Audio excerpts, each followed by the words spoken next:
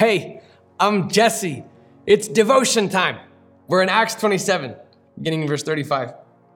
After he had said these things and had taken some bread, he gave thanks to God in the presence of all of them. And after he broke it, he began to eat.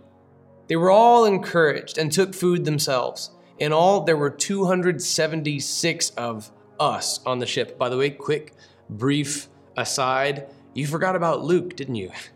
Luke's our author. This is a letter to Theophilus. He wrote his gospel, Luke, as a letter to Theophilus. He's written the book of Acts now as a letter to Theophilus. Poor Luke. He's on board this ship too.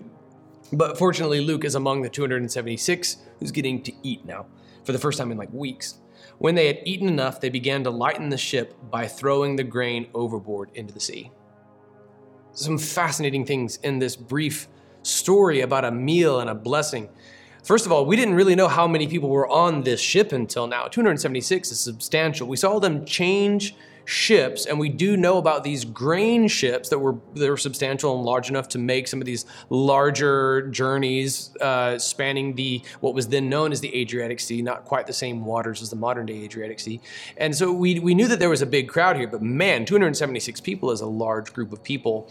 For one thing, they've listened to Paul. They were holding on to that grain. They thought they'd be adrift forever. Paul encouraged them to eat. That took faith because it meant that they were eating into their reserves. Now that they have full bellies, they feel safer now to abandon some of the grain. So I want to start at the end and kind of address one thing that's happening there. If you are focused on exclusively just building reserves, I can't touch my reserves, I'm not allowed to touch my reserves. That's a great way to build wealth, but it may not necessarily be God's will for you in the long term of your life. If all you ever do is build reserves and just keep stacking up silos worth of resources and you never take any risk, you never invest, you never give, then you're not going to have anything to show for that wealth. There's a parable by Jesus on this very issue where a man who has an immense harvest just adds silos. He's like, this is great. I'm going to retire early. I'm just going to build more silos, build more barns. And then in the parable of Jesus, he's, you fool, tonight your life will be asked of you. And then Ebenezer Scrooge, what do you have to show for all the money bags you've counted up? So it's not always God's will that you only build reserves. At some point in biblical terms, and Paul's own letters to churches as well, if you're wealthy, it's so that you would give to the kingdom of God. And so if you are like the men on this ship and all you've done is build up reserves, then you're missing out on a blessing and an opportunity, and that opportunity it necessarily entails risk. That's not the larger message of the text. I just see that as a secondary application. Once they had full bellies, they felt comfortable letting go of some of this grain, which was the initial commercial purpose of the journey to begin with. But now I want to talk about how Paul just led them all in prayer. Look at the arc of this journey, wherein Paul is the dude who's a prisoner and he's on this ship and nobody takes him seriously. It's the beginning of the stormy season. Paul knows what's coming, and they all disregard him. In verse 21 of the curriculum, we know that Paul says, "You men should have followed my advice, not to sail from Crete and to sustain this damage and loss." That's it. That's the as far as the "I told you so" goes from Paul. But after that, people start to listen to him. He looked like a fool at first because they had this gentle south wind. Everything was great. There was free ice cream and pizza on the Lido deck, available 24/7. The comedy club on the back deck was really nice, and the pool was pretty good. Everything looked awesome. And then there's this doomsday sayer, and it's Paul. Now everybody's listening. Not only are they listening, they're being encouraged by Paul. They're all blessed by their proximity to Paul. All 276 of them.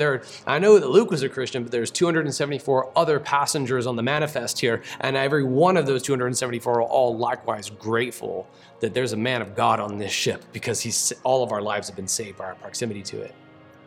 When I was a freshman at Florida State and I made the drum line, and I'll never forget that I was like the token Christian, at least at first. There was another dude who was like an undercover Christian who waited, 15 years to come out as a Christian.